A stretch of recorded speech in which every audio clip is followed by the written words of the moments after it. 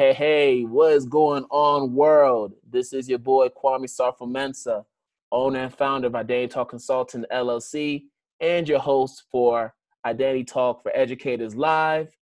And I'm here with a very good friend of mine, another phenomenal brother who I had the honor of meeting, was it a year and a half ago at in Jacksonville, Florida, at the Yeah, Black Educators Rock Conference.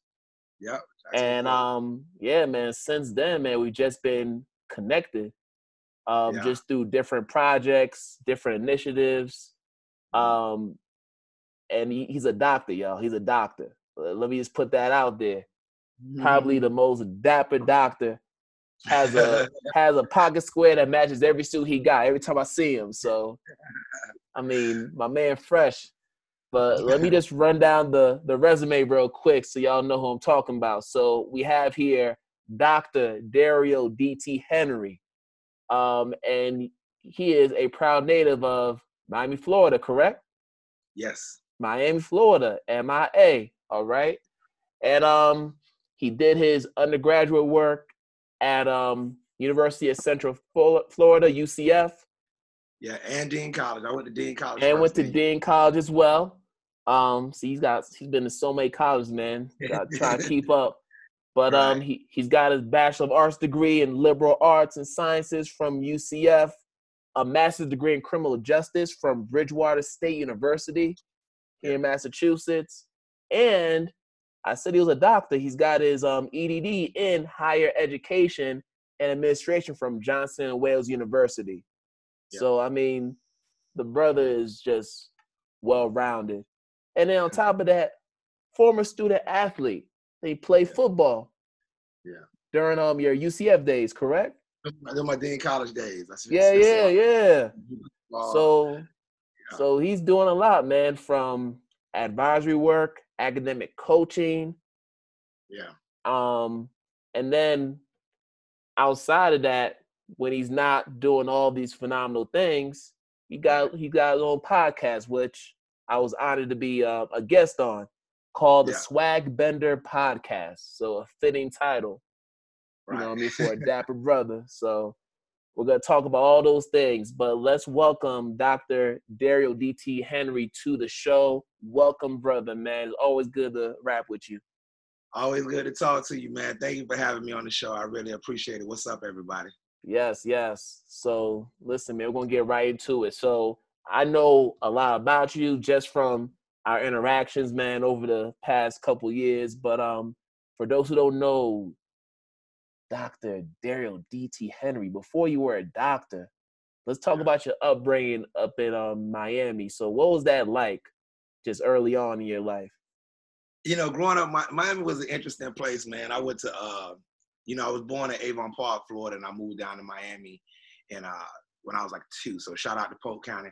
You know, I was about 2 years old when I got down to Miami, man. And, you know, I would say being from Miami, I went to Brentwood Elementary, man. I had a great elementary experience. All of my teachers, Mr. Morrison, Ms. Jackson, Ms. Cornfield, Ms. Fisher, everybody, you know, really poured into us as kids in that elementary school. And I had an opportunity to be involved in like some gifted programs because I was testing real high.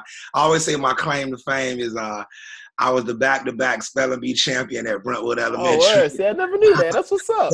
Right. Yeah, man. So, you know, I had a lot of opportunities as an elementary student to really, you know, explore different subjects and expand my mind. You know, I was challenged a lot, pushed a lot. And then I grew up with a mom that was very much into education and a father that was very much into church.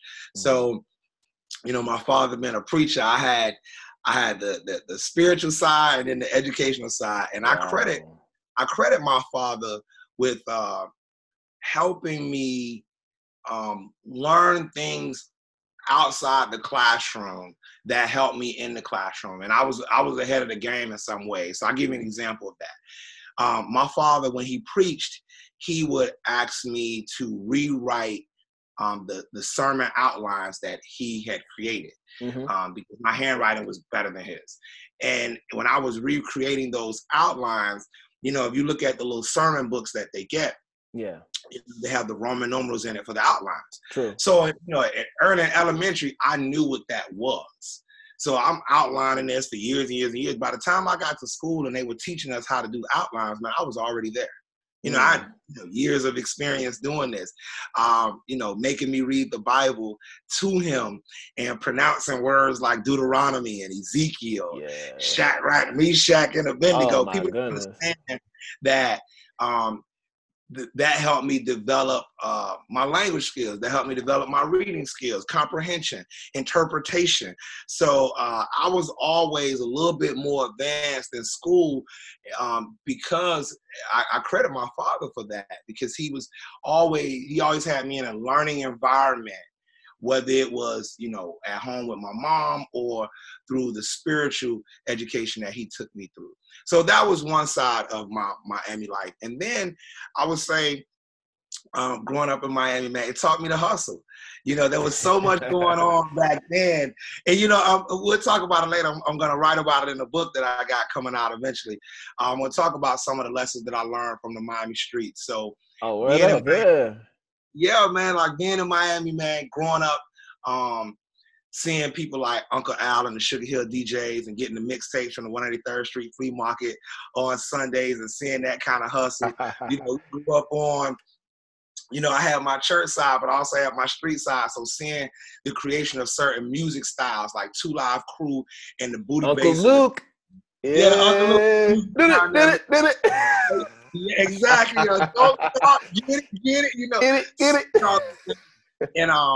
And seeing not only the creation that they did with that, but also them fighting for their right to do those types of things. So if you remember back in the day when Two Live Crew were up against the Supreme Court. Yep. And yeah, we lived through that. A lot of people said that, but I was living during that time. So that really inspired me a lot. And then you have all kind of things in Miami. You got the streets parts, but I say this, you could go to Miami and do everything in a weekend on all sides of life. I mean, you can go to church, you can hit the club, you can hit the sports arenas, you can hit the stores, you can hit everything in Miami, hit all the different food spots.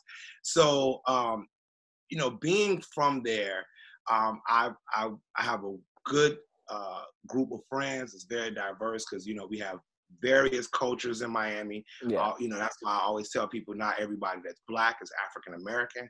So I think that, Miami helped me be open-minded, gave me the hustle, gave me the grind, and let me know that, that there was, you may not be number one, you may not be the first, but you could be next. And I say that because we have a huge population of NFL athletes that come out of Miami. Which, yeah.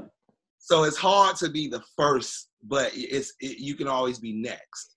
And, as long as you do you and stick to the script of what you can do, you should be all right. So Miami kind of, gave me all of those lessons, man. So, yeah, and I appreciate it. And then I did expand out and move. I lived in Miramar, I lived in Hollywood, and that's right across County Line Road. So, so I had those experiences where I was able to explore myself and come into who I was, as DT Henry. And so, so shout out to MacArthur High School. I went there, and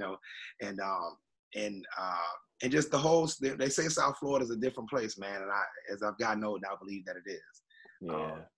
And it teaches you a lot, so I appreciate it all day. Yeah, it's crazy because as you're talking about Miami, I'm just thinking about because I'm being a sports fanatic. Mm-hmm. How I learned about Miami is just through watching kind of like to watch 30 for 30 on ESPN. So they had a documentary about the U. So for those who don't know, University of Miami, the Hurricanes. All day. And fun fact, when I was growing up in Connecticut, early on, when I was like 8 or 9 years old, and I was watching it. So this is around a time when I think Dennis Erickson was the coach. So this is after the Jimmy Johnson era. Right. I was watching college football, and Miami was my team. Okay, all right. So like I grew up watching like at that time they had like I think maybe OJ McDuffie, Lamar Thomas, like those guys. Yeah, all right. Gino Torretta was a quarterback. Yep. So like that's like my era, like early 90s. But it was Right. interesting. Like we talk about kind of like the struggles for black folks, like the racism, man, at the time in Miami, especially in the 80s, at the height of Yeah. the crack era.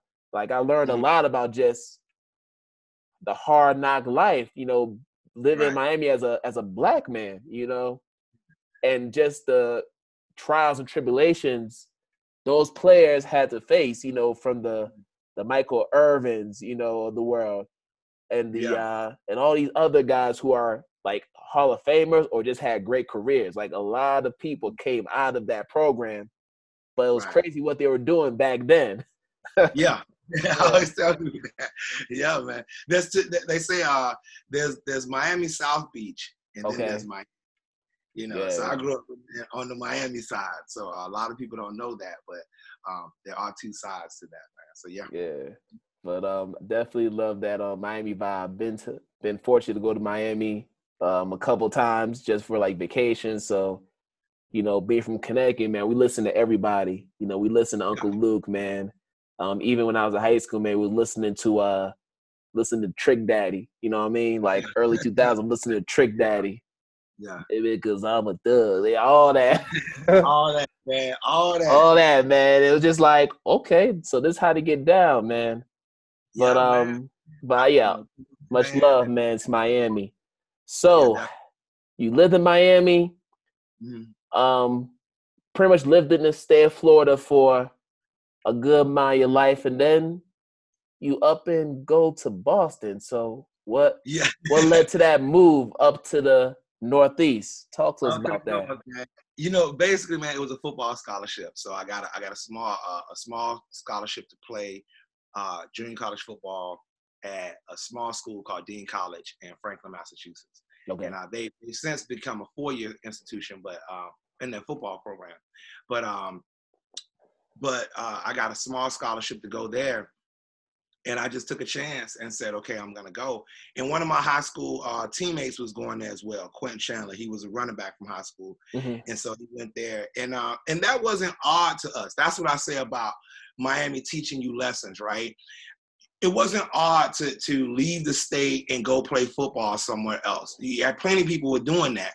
So, I took the chance. I'd never been to Boston before, Massachusetts, never been in, and got out here and experienced the cold for the first time, the way that I can. 17 degrees now, man. Yeah. And so, I got there and it was a great experience, one of the best decisions I made in my life. And I still benefit being an alum from Dean College. And so that's how I got there, that small football scholarship. And I went there and did my thing. And then even after your post-football, you actually went back to Dean College and did some work for him as well. Like you actually worked there for some time, right? Right. So that's what happened. I went back, left Dean College, ended up finishing up at UCF.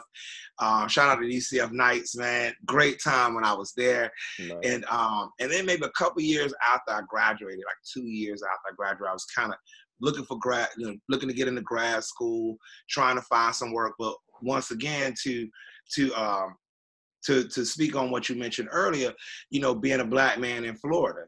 And so, it was a little bit of a struggle for me to find the type of work that I wanted within education. So I started looking out of state for different jobs, and I got a 6-week position working at Dean College. Okay. And I got interviewed from Florida, and about 3 or 4 days after the interview, I flew up to Massachusetts for a 6-week job, and I purchased a one-way ticket. I said, when I get there, I'll just purchase the ticket when I get back, the return ticket once I get, ready to go. And I came up here for 6 weeks, man, and that was 14 years ago, and never went back, never moved back to Florida. So one thing led to another. So, yeah, that's how it happened, man. You just knew, I'm gonna be here for a minute. So that's just the hustle in you. That's just the hustler in you, right? Just Yeah. okay. I'm gonna You know, come up here. it's all about opportunity, man. Yeah. Like I say this to people now. About every 3 years, I get this major opportunity that just comes my way, and I I decide to take it or not. And a lot of times that I've taken it, it's turned out to be a great blessing in my life. So that's what it is, man. I almost left a couple of times, but I figured God got a reason for me being here. Awesome. So you spent some time at Dean College, and then you ultimately end up at Regis College. Yeah. So how I get to get that far? So Yeah. So I end up at Regis based off some work that I've done with in my doctoral studies, my dissertation research. So at Regis, I am an admission specialist and consultant and all that, however you want to name it, for their Regis Diverse Educators Program, which is a full tuition scholarship for students that want to work with underrepresented populations. And that's it's based off some of the work that I've done, or it's based off the research that I did for my dissertation, which was effective strategies for recruiting African American males into the undergraduate education major. And that was specific towards Black men. And so we've expanded that with this initiative at Regis. So prior to that, I was working at Dean College. I did a lot of jobs there: RD, student activities, academic advisor. I was a professor there. I went over to Foxborough Regional Charter School, where I was a tech specialist there. I was also teaching at UMass Boston in their Upward Bound program. Wow. And then, yeah, man, there's a lot in there. And then way before the Regis stuff. And then, like I said, when I finished up my doctoral work, the Regis opportunities came up. And so I've been doing that initiative for about a year and a half. We're in our second cycle right now. And so for those out there listening, our deadline is January 1st this year.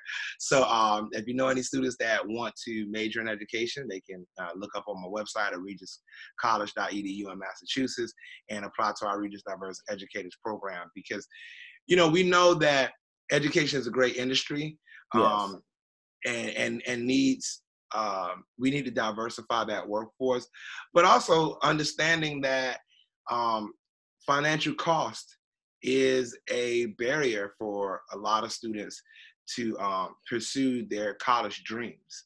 And so we learned that and helping students choose what they want to do, especially, and this is one of their dreams. We wanted to eliminate that financial barrier, or at least some of that financial barrier for them, and that's how we came up with this program. So, that's great. Yeah, and as you're talking about just removing the financial barriers, it just makes me think about the recent public education forum that took place up in Pittsburgh with the Democratic candidates. And it's been amazing how we've had so many debates throughout this campaign. And it just seems like in every debate, you don't really hear a lot about education, or you don't hear about education at all, which is crazy to me, because I feel like, not to be partial, but it's such an important topic in our country. So as the candidates were talking, they were saying all the things that we want to hear. We want to increase teacher pay. We want to try to erase all student debt. Well, that's more so Bernie Sanders and Elizabeth Warren. And these are all things that we want to hear. We want to triple funding. This is Joe Biden saying we want to triple funding for Title I schools, so we can get more school psychologists and guidance counselors, into the schools. All great things. But I always think, how will these promises be delivered? Because we've heard this in previous campaigns. Yeah. And when I think about the fact that it's still a struggle for many school districts, not even just Boston and the greater Boston area, but just other urban metropolitan areas, to get more students of color to pursue a career in education.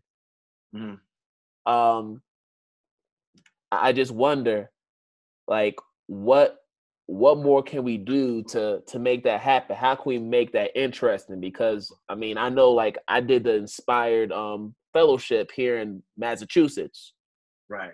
through the Department of Elementary and Secondary Education, and Right. it's a nice initiative. It's a new initiative, and it's now in its second year, Yep. and it's definitely a step in the right direction.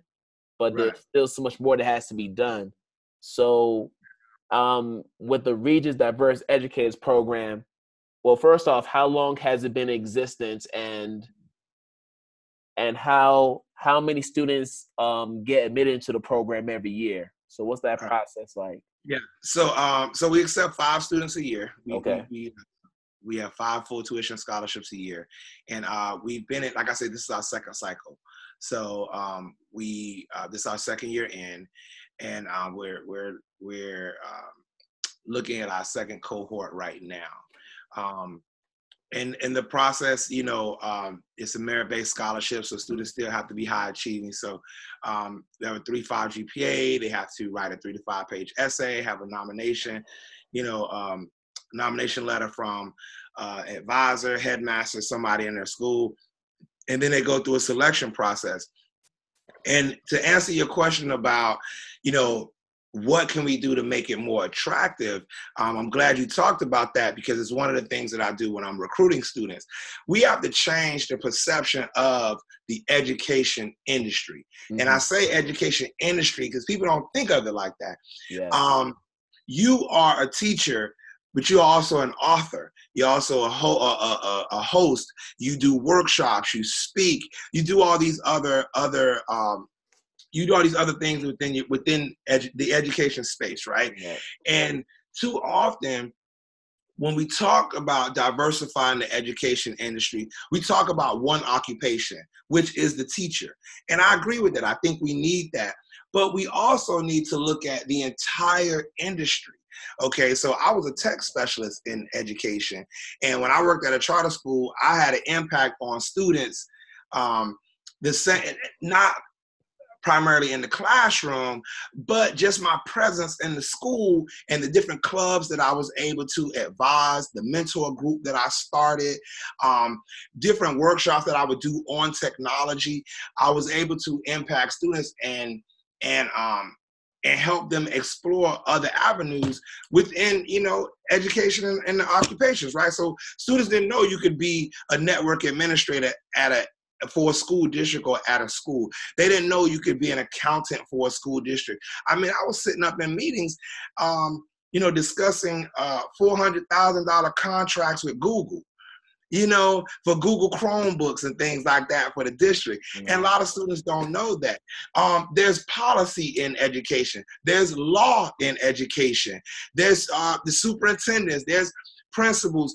There is transportation within education. Somebody has to figure out the bus routes. Somebody has to, there's engineering in education. So somebody has to design the schools and the pathways and directions in which kids walk and enter the school. There's security within education.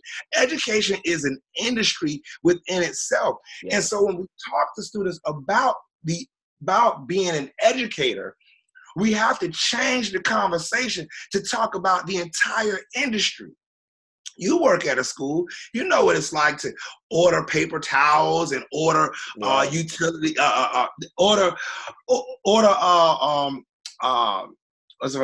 just to order materials from the outside that comes to school. Somebody delivers them to the school. There's an inventory sheet with that. Yep. There are purchase orders with all of that.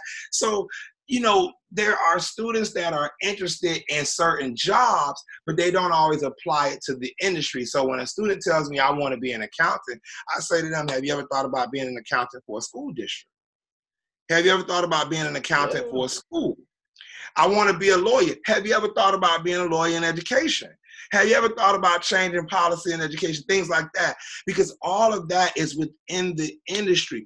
The discipline gap, the achievement gap, the homework gap, the tech gap, all of those things are impacted from from the decisions made by people that occupy these spaces within the industry. So there's a superintendent that's making a decision on what books to bring into the classroom. Mm-hmm. There are people that are making decisions on what movies you can show. So when we look at our kids now and say, well, why are they have that book and why are they showing that movie? Because somebody's deciding that needs to be in the curriculum.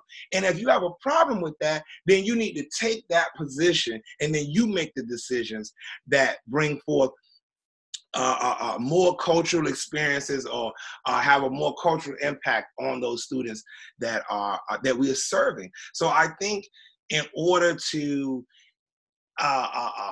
bring students to the table, let's say, in order to increase the interest of students wanting to work in the industry, we have to change how we talk about the industry, and all the different avenues you can all the different streams of income you can have as an educator that go beyond just your original position. And I think we don't talk about that enough. You know? Yeah. So that's to answer some of your questions about that. And I'm glad you mentioned that, because I just feel like we have to redefine the way that we talk about education, as you already mentioned. Yeah. Redefine what it means to be an educator, because for the longest time, the perception has been, in order to be an educator, you have to be in the classroom, which is so far from the truth, because you have people who run nonprofit organizations and they mentor students. They're educators in that sense. Right. You have coaches. You've had a lot of coaches throughout your athletic life. Right. They're educators on the field. You know what I mean? So we don't have to relegate education to the classroom. Right. You have to look at it in a more global perspective so that people can see what that could look like. And I think not everybody's equipped to be a teacher in the classroom. Let's just be real. Right, exactly. And that's why you have high levels of teacher attrition in different districts, because they realize, you know what? Initially, I wanted to do this, but I realized maybe I'm not cut out for it. And that's okay. You come to that realization. But that doesn't mean that you can't have an impact on children. As you've mentioned, there are other positions you can take to still support education systems in your community. And we need to highlight those so that we can bolster the interest in our students, particularly at the high school level. You know, so because they just think, man, like, I don't want to teach, you know. I don't really get a whole lot of money and all that. But we got to show them that it can be so much more attractive. I mean, when I was teaching, I was telling my kids, this is around the time when I did my first book, Shape Teach Identity. Like, my kids saw me with my books. Selling them to some of my coworkers. They're like, oh, Miss South Mensa, when am I going to get a copy? And they started asking me questions about how I published the book. How much was I making for the book? Who decorated the cover of the book? So they started to be interested in the process of you know, me making the book. And I'm a math teacher. So it's like they were interested in that. And when they saw that, you know what, after school, I would go to these conferences to vend my book, but also to do workshops. They're like, oh, you travel again, Miss South Mensa? Yeah. You know, and they were interested in hearing about my travels and all my different endeavors. And mind you, because we don't talk about that stuff. I'm a math teacher. We don't make our position attractive. Like I always say, as educators, we don't floss enough. We don't fly. And then we wonder why kids don't want to be us. No, we don't fly. That's why I come through clean every day, man. Power suit, power tie, power move. You know, we gotta want the kids have to want to be us. And we don't floss enough, man. We don't do that. But let's take it a step further. If you look on the internet, and you know this, man, because we're kind of in the middle of this movement where you have a lot of educators, man. Mm-hmm. You have professors in universities, Mm-hmm. public school teachers in Mm-hmm. schools. Right. They're creating content right now. You see them doing YouTube videos. You see Right. them with their own shows and podcasts. You Right. see them controlling their narrative and using Right. their voice to impact change in their communities because they realize just being in the classroom is not enough. We need to Right. find a way to extend our impact Mm-hmm. beyond our schools so we can impact more families, more Mm-hmm. students, and a greater Right. community. And so Right. you have this movement of content creation coming from the mouths of teachers, Right. Yeah. especially in this era of social media. Like Mm-hmm. even now, like I'm doing a show, but like I've Mm-hmm. done an online course. Right. I'm about to publish a second book and Mm-hmm. contribute to a third one. Right. And these are things that I just caught wind of it later on in my career. There's some people Right. who are already starting to do this, and they're early in their careers as teachers. Right. I just started to figure that out in year 8. Right. Some people already figured it out in year 1, year 2. Some people are already doing it right now. Matter of Mm-hmm. fact, there's one podcast that I've been a guest co-host for throughout this month called Future Educators Talk with Damien and Darren. And these Yeah. brothers just got out of high school a year ago. Wow. And they aspire to be educators. Right. So they decided to do a podcast to talk about that. These are 18, 19-year-old young men. Yeah. Talking Mm-hmm. about their aspirations in education, talking about issues that matter. Mm-hmm. You know what I'm saying? Education. Right. So it's just amazing how, we just have this influx of content being spewed out by educational experts, by the teachers. Right. We're not waiting for the webinars. We're not waiting for these big conferences that a lot of us really can't afford, because you already know how these conferences are.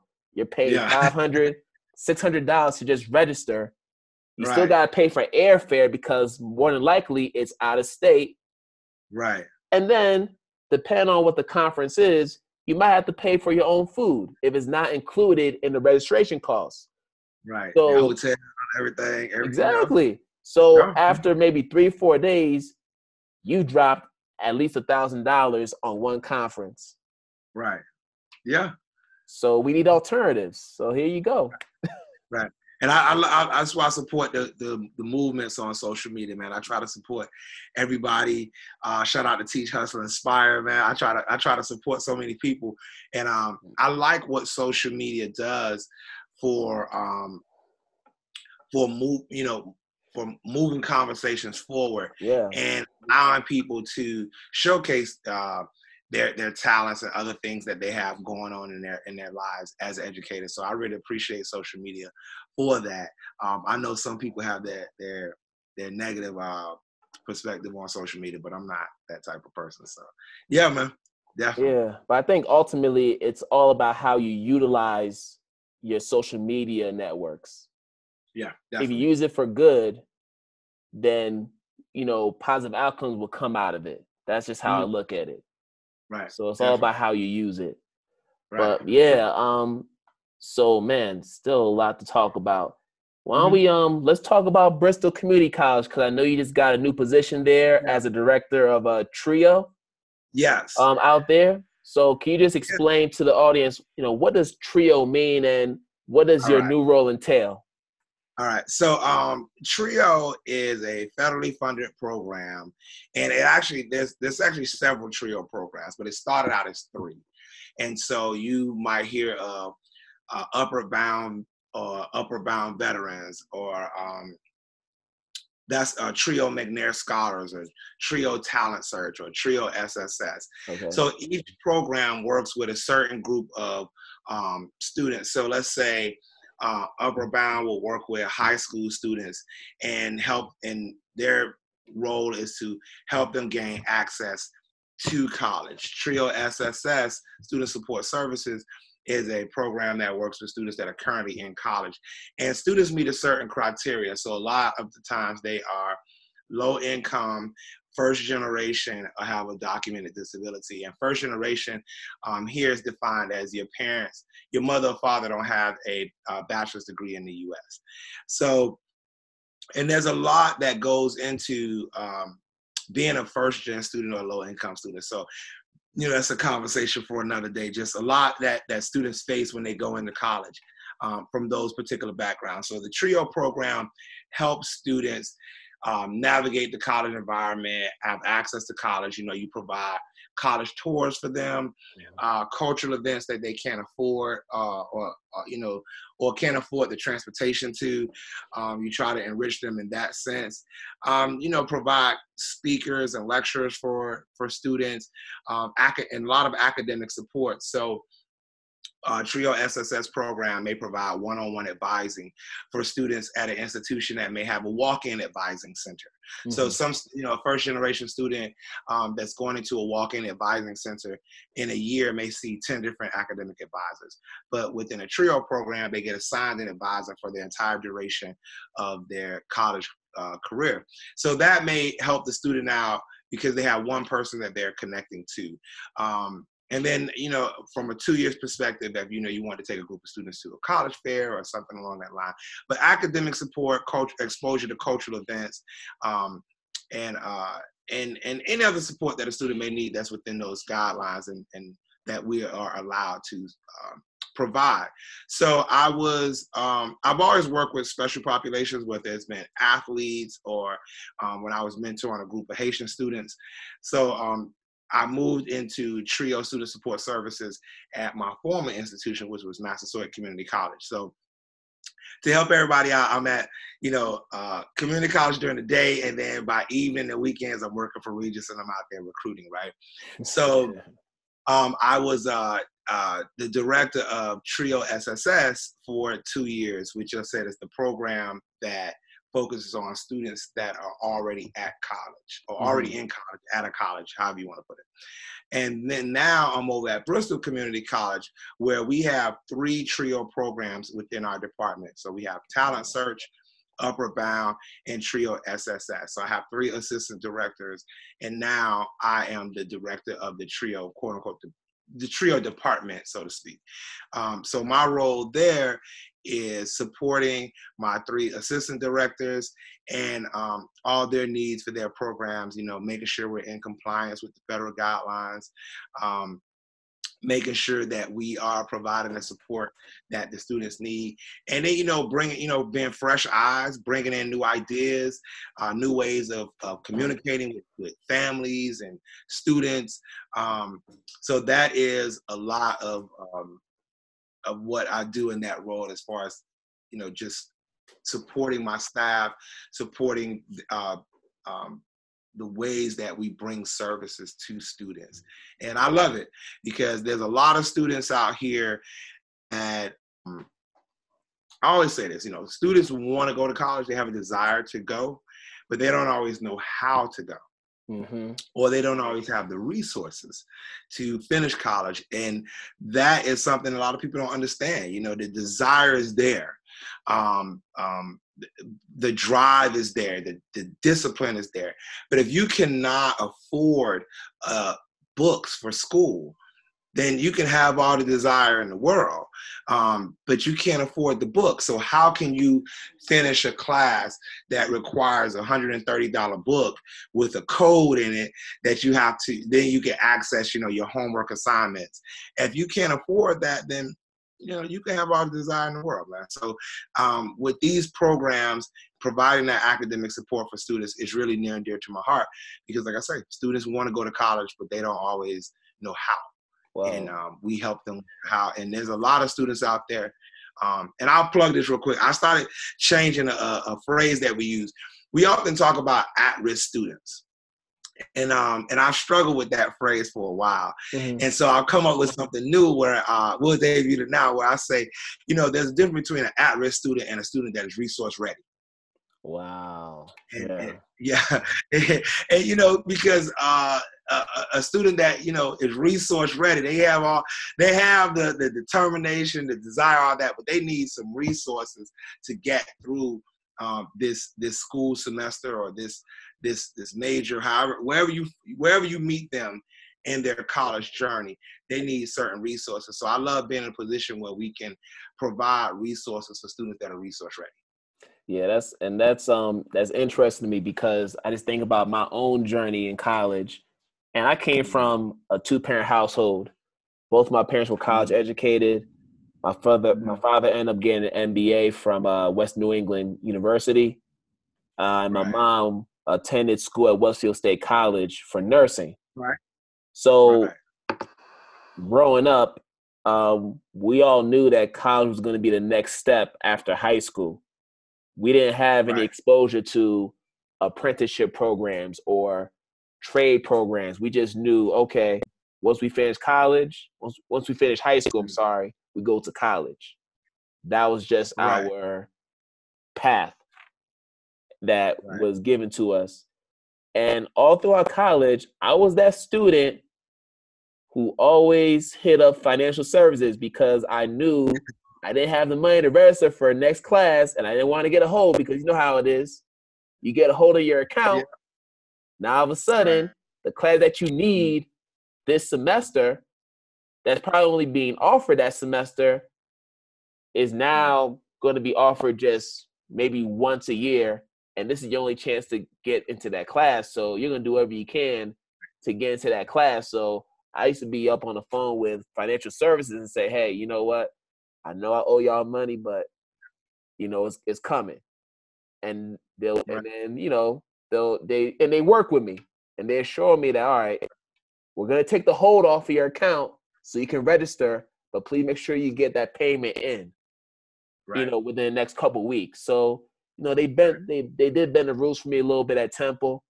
Mhm. And I appreciate them for that because there were many semesters where I probably should have been able to register for a class, but they saw my trials and they saw that my mom was trying and, she was working at the time, maybe 2, 3 jobs just to finance my education during Right. undergrad. So they recognized the struggle and they did what they Mhm. could on their end to try to make that process easier for me. So I definitely understand how that could be a struggle, for Mhm. college Yeah. students. Definitely.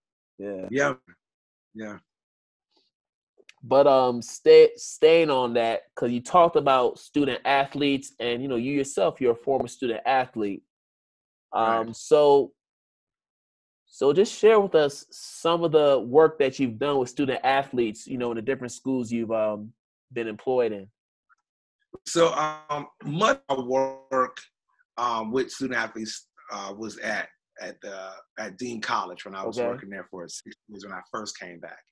And since then, I have I've either kept in touch with those students as they transferred to four-year institutions, or they would give my name to a friend of theirs, and then I would help them from there. And then I did some work with. Later on in life, I did some work with Strong Arm Athletics down in Miami, which is the athletic branch of Strong Arm Entertainment, Mm-hmm. which is headed by Flo Rida, the rapper Flo Rida, and Flo Rida, Freezy, yep.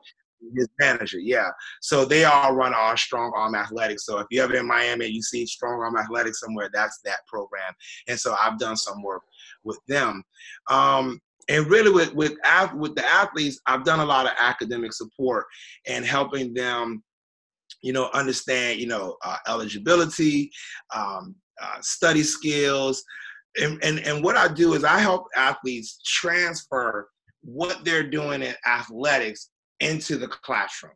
So if you think about an athlete, you wake up in the morning in college, you got to hit the weight room. So you're up earlier than everyone, getting your body ready. All right. And then you go to film sessions. So you're studying plays. You're doing repetition and practice over and over and over so that you develop muscle memory.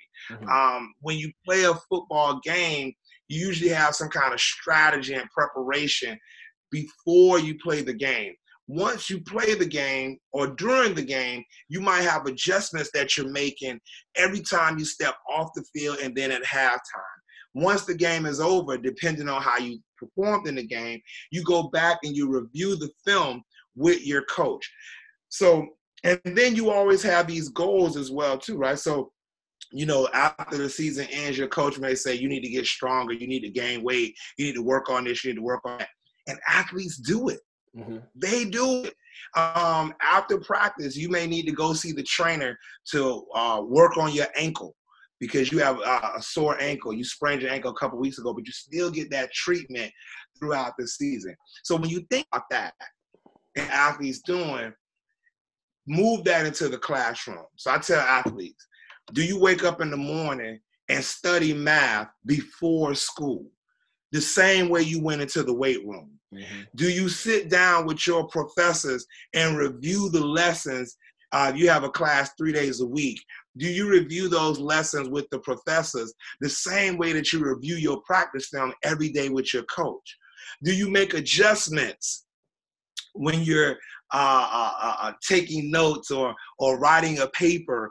Do you make adjustments on each page or on each topic the same way that you do on the field? When you take a test in the class, whether you do, depending on how you do on it, do you go back and review the test the same with the professor, the same way that you reviewed the film with your coach? Remember when I said you might have sprained your ankle in game 3, but you still playing throughout the season, but every day after practice, you have to go see the trainer to get that work on your ankle done, right? So in a sense, that's like being in class, but also going to see the tutor every day after class, the same way you went and saw the trainer. So I get student athletes to take the skills that they're using on the field and just transfer them over to the classroom. Another example, you can ask any athlete pretty much some stats on their sport, and they can probably spew those stats out pretty fast. Yeah. And then you get into the classroom and start asking them about stats, and they draw a blank. But what they don't recognize is that you're doing stats every day. True. You know what the probability of a first down is on a Thursday night game versus the probability of a first down on a Sunday morning game for a particular team. Mm-hmm. Because you studied them enough, and now you understand the probability, predictability. You know the average of third down efficiency. Those are all mathematical equations and terms that we use on the field, but we don't bring that into the classroom. When you're an athlete and you don't understand your playbook, you ask your coach questions. So why are you sitting in the classroom and you don't understand things in a lesson, but you don't ask your professor questions? So a lot of the work that I do is helping students transfer those skills into the classroom and be confident about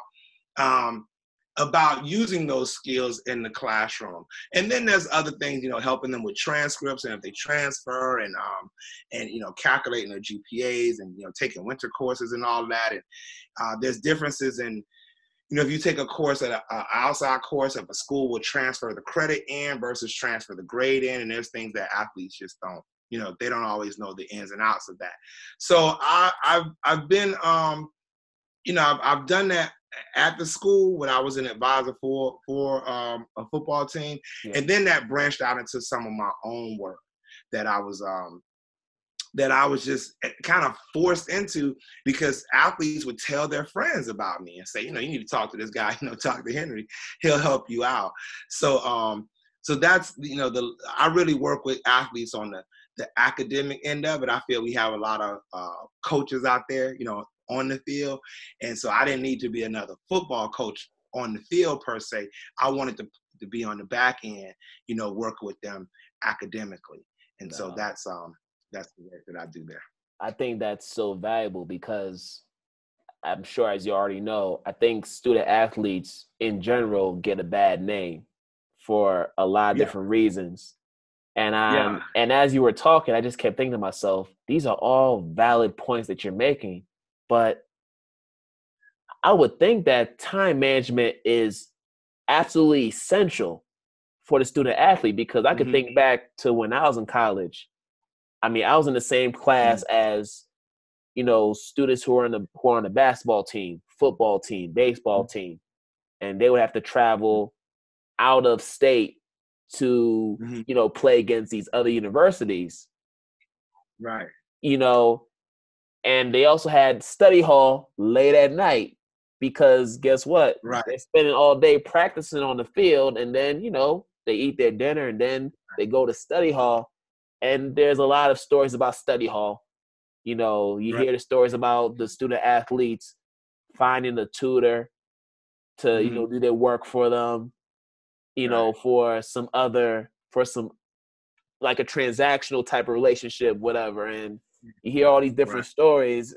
But then there's some student athletes that actually took the academics seriously, and they follow the same tips that you're sharing right now.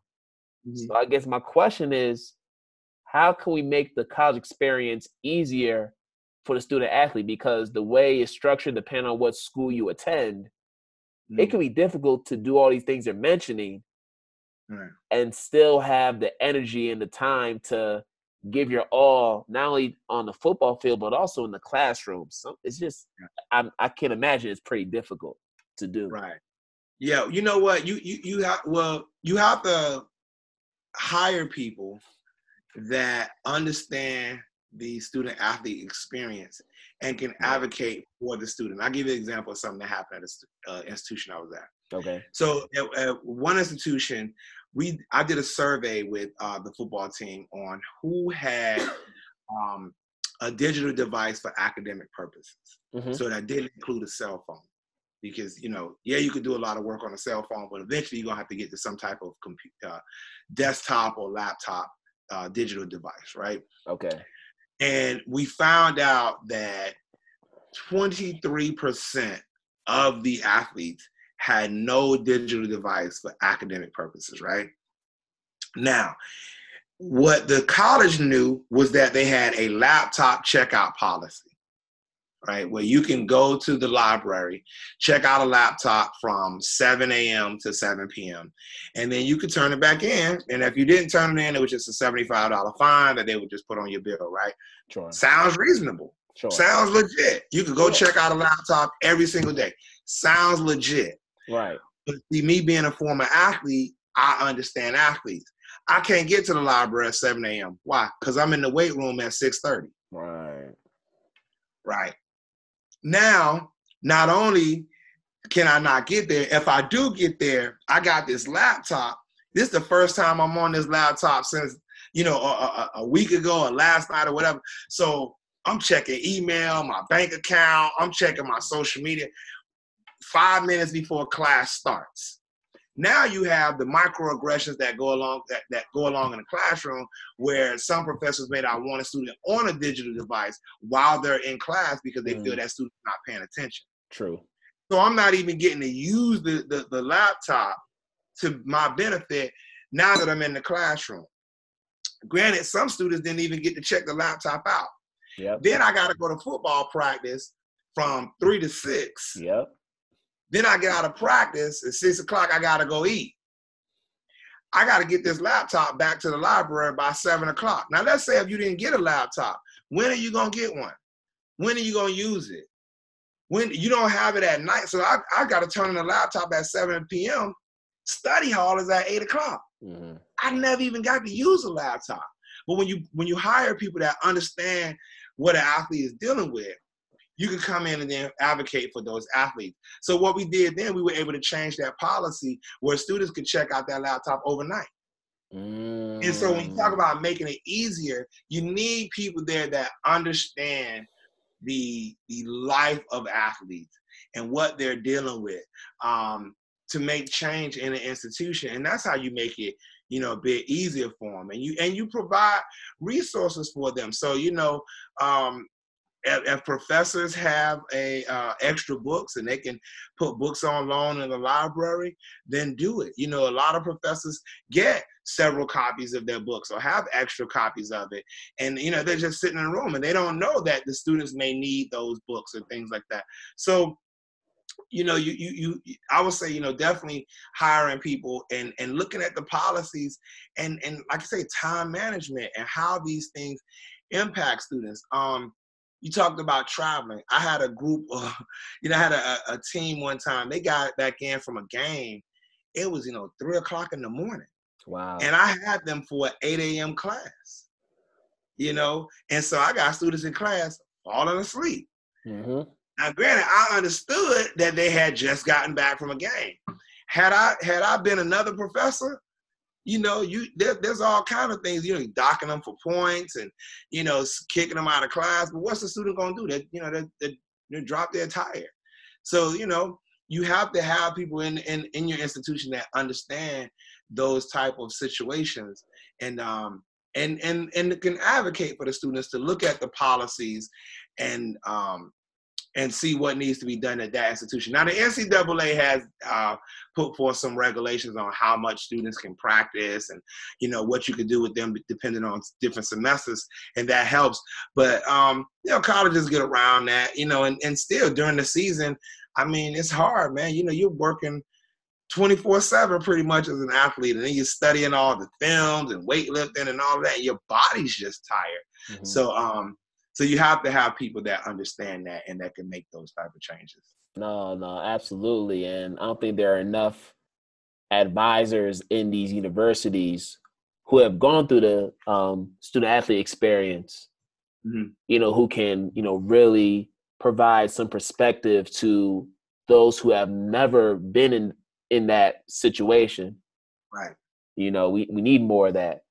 But let's stay on this topic for a second, because you mentioned the NCAA, and as you know, just recently, they just voted on some legislation that would allow athletes to financially benefit from, their likeness and the use of their image and everything. Mm-hmm. So we're talking about those star athletes that we know of that may appear on video games, or maybe those athletes who have their jerseys in the bookstores in these colleges and they're being sold to, their peers. Right. Mm-hmm. Now, which is something that personally I felt should have happened a long time ago, because, we think about just the plethora of superstars that have gone through college and are now, in the professional leagues. And they didn't get a single dime, but you have the universities profiting off of their backs. So I get it, but then on the flip side, that just seems to apply more to Division I single A schools. Mm-hmm. So how do the other schools benefit, like the Division II schools and Division III schools? Because when we talk about, financial benefits and all these issues, that usually applies to Division I schools, and it's usually the top schools. Right. And then when we talk about the players, it's usually the top players who are gonna leave school early to go to the pros. So right. Yeah, what are your thoughts about that?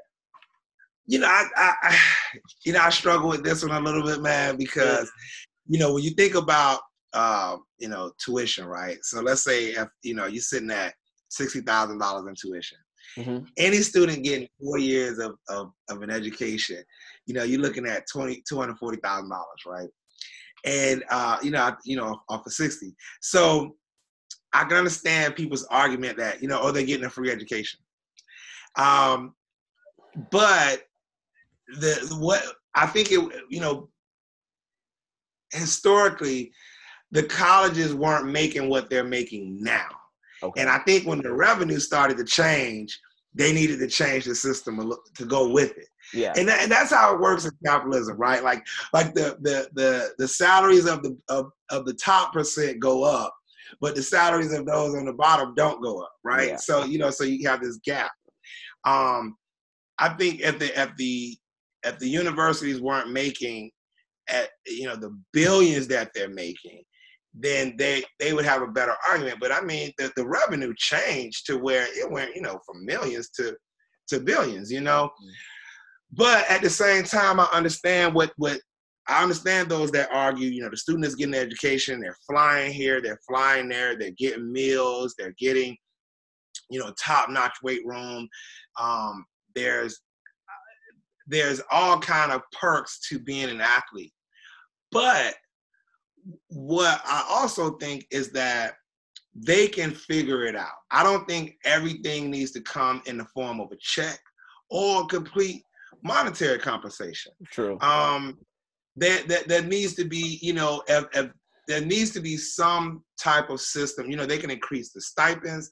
They can have some kind of credit-based system where, you know, as you're playing as you're playing these years for the college, you create some kind of you build some kind of credit towards a master's degree or something like that. I believe we're smart enough to figure it out, because you're right. When you look at the top schools, the power schools, what they'll be able to do versus the Division IIs and the Division III schools is you know, it's very different. So it won't be even across the board, and then you create this competition, so to speak, which is already there in a sense.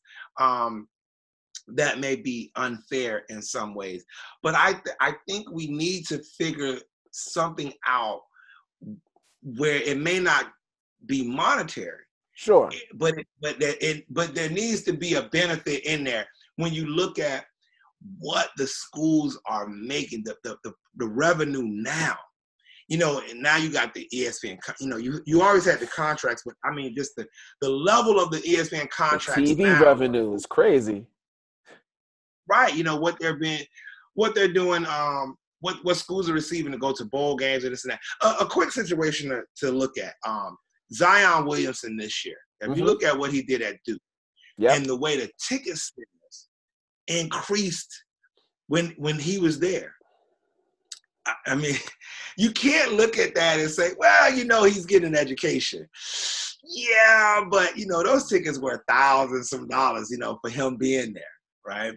The other situation I would look at is a couple years ago with Kevin Ware. He was the basketball player that broke his leg in the game. Louisville, right? I think, yeah, the one from Louisville. And then they had the shirts that they made up. Adidas made the shirt and started selling shirts, and they're profiting off this man breaking his leg. Breaking a leg, you're right. Right. So I remember that situation very well. And those are the type of situations where when I see them, I say, okay, we need to work out something, because they clearly, you know, started profiting off of his injury and his name and his brand in a sense. So, so you can't turn a blind eye to something like that. You can't turn a blind eye to Zion Williamson's shoe comes apart and Nike stock dropped.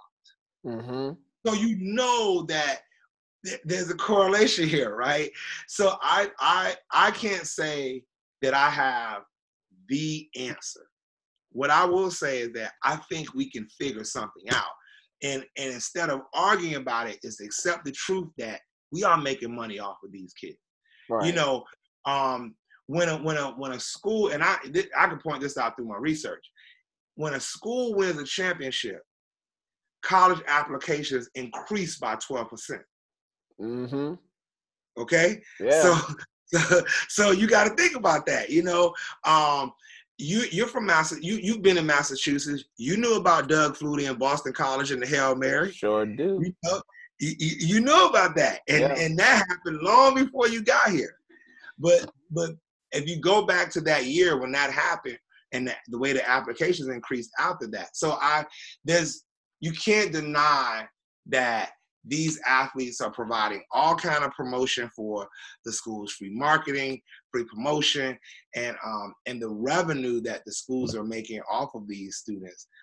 That something needs to be done, and I believe that we are smart enough to get in a room and figure it out, whether it's credit-based, some type of stipend where your family can travel. Because what's going on with some of these athletes now? You look at Chase Young from Ohio State, the kid from Ohio State, that was suspended for 4 games because, you know, he wanted his girlfriend to come see him play in the Rose Bowl, and so we couldn't provide some kind of travel stipend for him and his family and things like that. Nothing could be provided for him. I think we need to get in a room and figure out the best way to do this, and change it from what it is now, because it's clearly not. It's working. It's working, and the benefit for the school is far more than the benefit for the student. Right. And just another story, another recent story. James Wiseman, the basketball player up in Memphis. Yeah.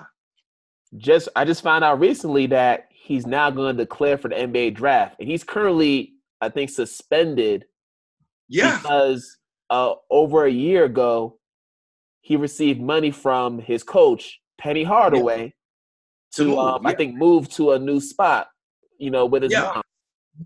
And this is well before Penny Hardaway got the job in Memphis. So this is just a coincidence.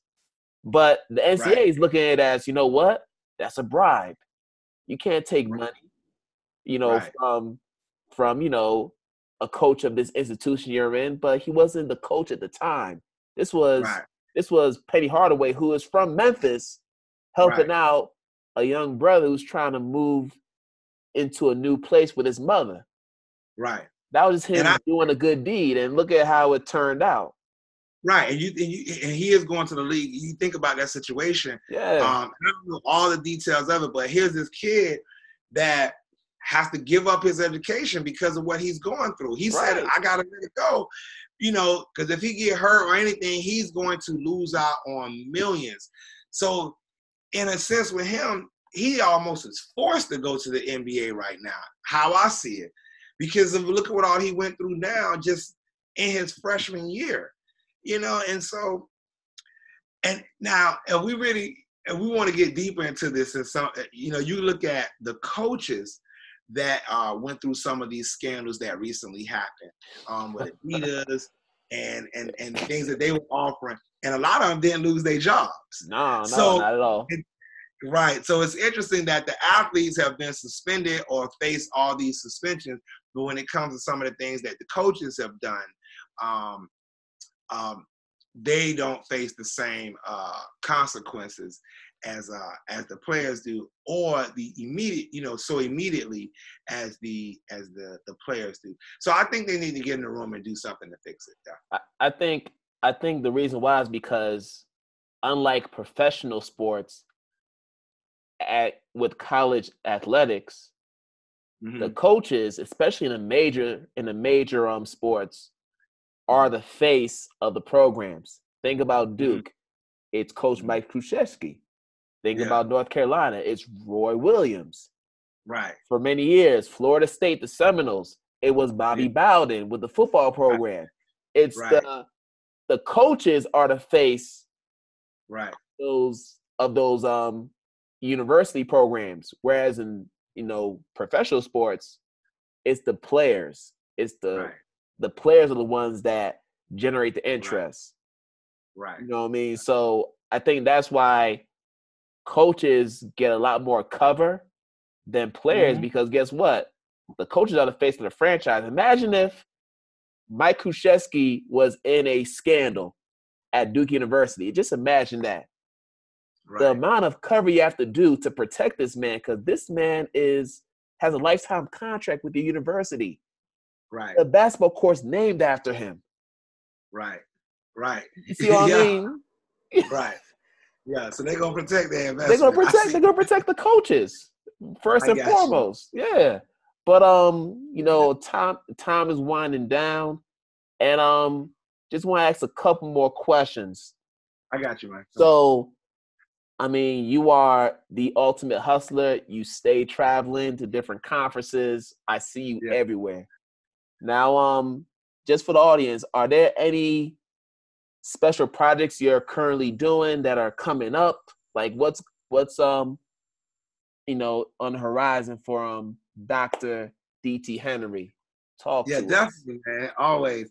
Well, I'm trying to finish up. Well, I'm trying to finish one book and trying to start another. And so the first one, like I said, I've worked with athletes for some years, and I still get questions about that. So I'm trying to finish up this book, man, on how to send your son to college on a football scholarship. And it's really, 8 to 10 questions that I've been asked by parents and middle school, high school athletes, and it's written for that audience.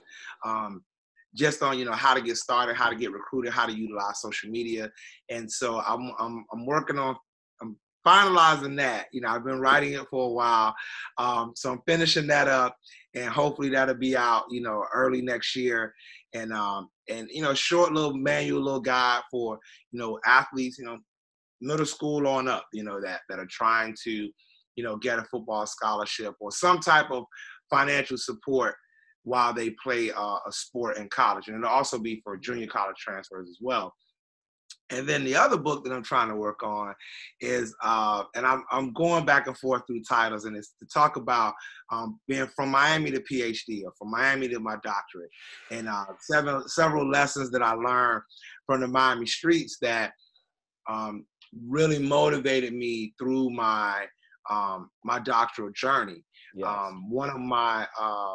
One of the songs on my playlist was Rick Ross, "Every Day I'm Hustling." And yeah, man. And when you're writing a dissertation, or even before that, when you're just going through that doctoral journey, it takes some motivation.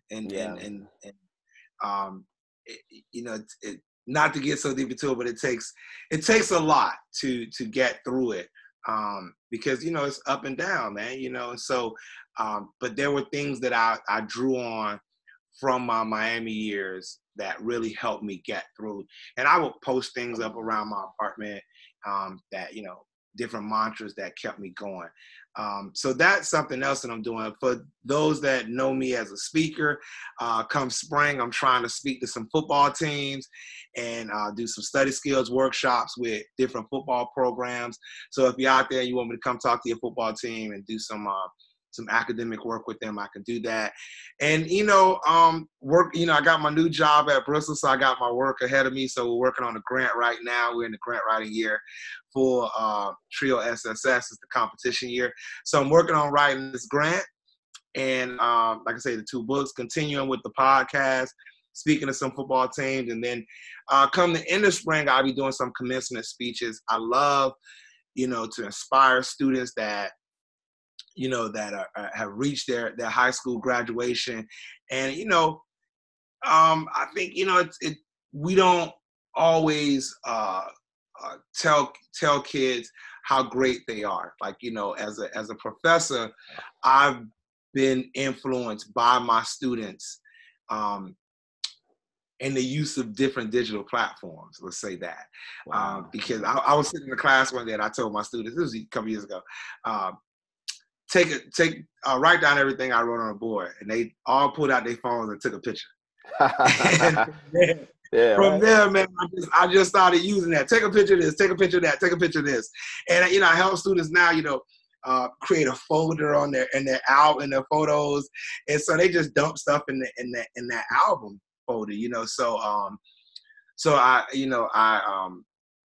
I love talking to students that, when they reach the end of one journey and they're starting another. So I'll be doing some commencement speeches in the spring. So a couple of things on the plate, man. There you have it, y'all. I mean, look at this guy. This guy is doing commencement speeches. He's talking to football players. He's writing books. Man, you just like a Renaissance man. Like, clearly. And the podcast still is jumping, man. And then Swag Bender. Yes. Yeah, man, I'm still jumping that, man. So yeah. Oh man, I couldn't be more proud, man. I couldn't be more honored to just, to know you and to be in your presence right now.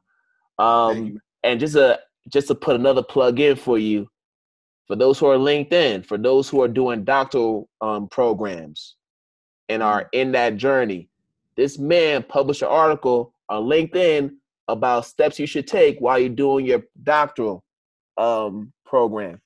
Steps you can take to get through it. It's on LinkedIn. Check this man's profile, and you could go right to the link. There's a link for that article, and it's very straightforward. I think it's 3 steps, but they are very helpful. Yeah, and I've actually had a chance to read through it, so I'm trying to draw some inspiration from that. But before we sign off, DT, let them know how they can connect with you on social media, share your website, all the information you need to know, because people need to know what you're doing, man. So please share that information with us. If you want to connect with me, basically, you can just do Dariel DT Henry. That's DARIEL DT Henry. So everything is pretty much that. My Twitter is at Dariel DT Henry. My Instagram is Dariel DT Henry. And if you just want to go to a central place and go from there, my website is DarielDTHenry.com. Same thing on my Facebook. You can just Google it and you'll find me in all of those spaces under Dariel DT Henry or Dr. Dariel DT Henry somewhere. And so I got Instagram, LinkedIn, Twitter, business page on Facebook, personal page on Facebook. Follow me on Instagram. I try to, let people know the behind the scenes of my life and, things that are going on in my life. I just try to inspire and motivate everyone. So you can find me in those spaces. And then, like you say, LinkedIn, I'm also on LinkedIn. So I'm on all the platforms. And then just, and then one more time, for any high school bound college students who want to get into education, please consider the Regis College Diverse Educators Program. Yes. Full tuition scholarships if you're trying to get into this education field. And you get all the support in the world from this man and others up at Regis College. So please consider that if you're trying to get into education. Right. And then also, Swag Bender Podcast. I've been a guest on there. If you're interested in sharing your story and some of the great work you're doing in your community, please holler this man. He's always looking for guests. So definitely check him out. It's a great podcast. I've listened to it, and the conversations are always rich and insightful. Appreciate it. Yeah, man. So there you have it, people. This is episode 4, and we are thankful to have your time today. And wherever you are in the world, I just wish you a great day, and let's keep on inspiring these students. So on behalf of Dr. Dariel T.T. Henry, we are going to see you another time. Peace. God bless y'all. Peace in.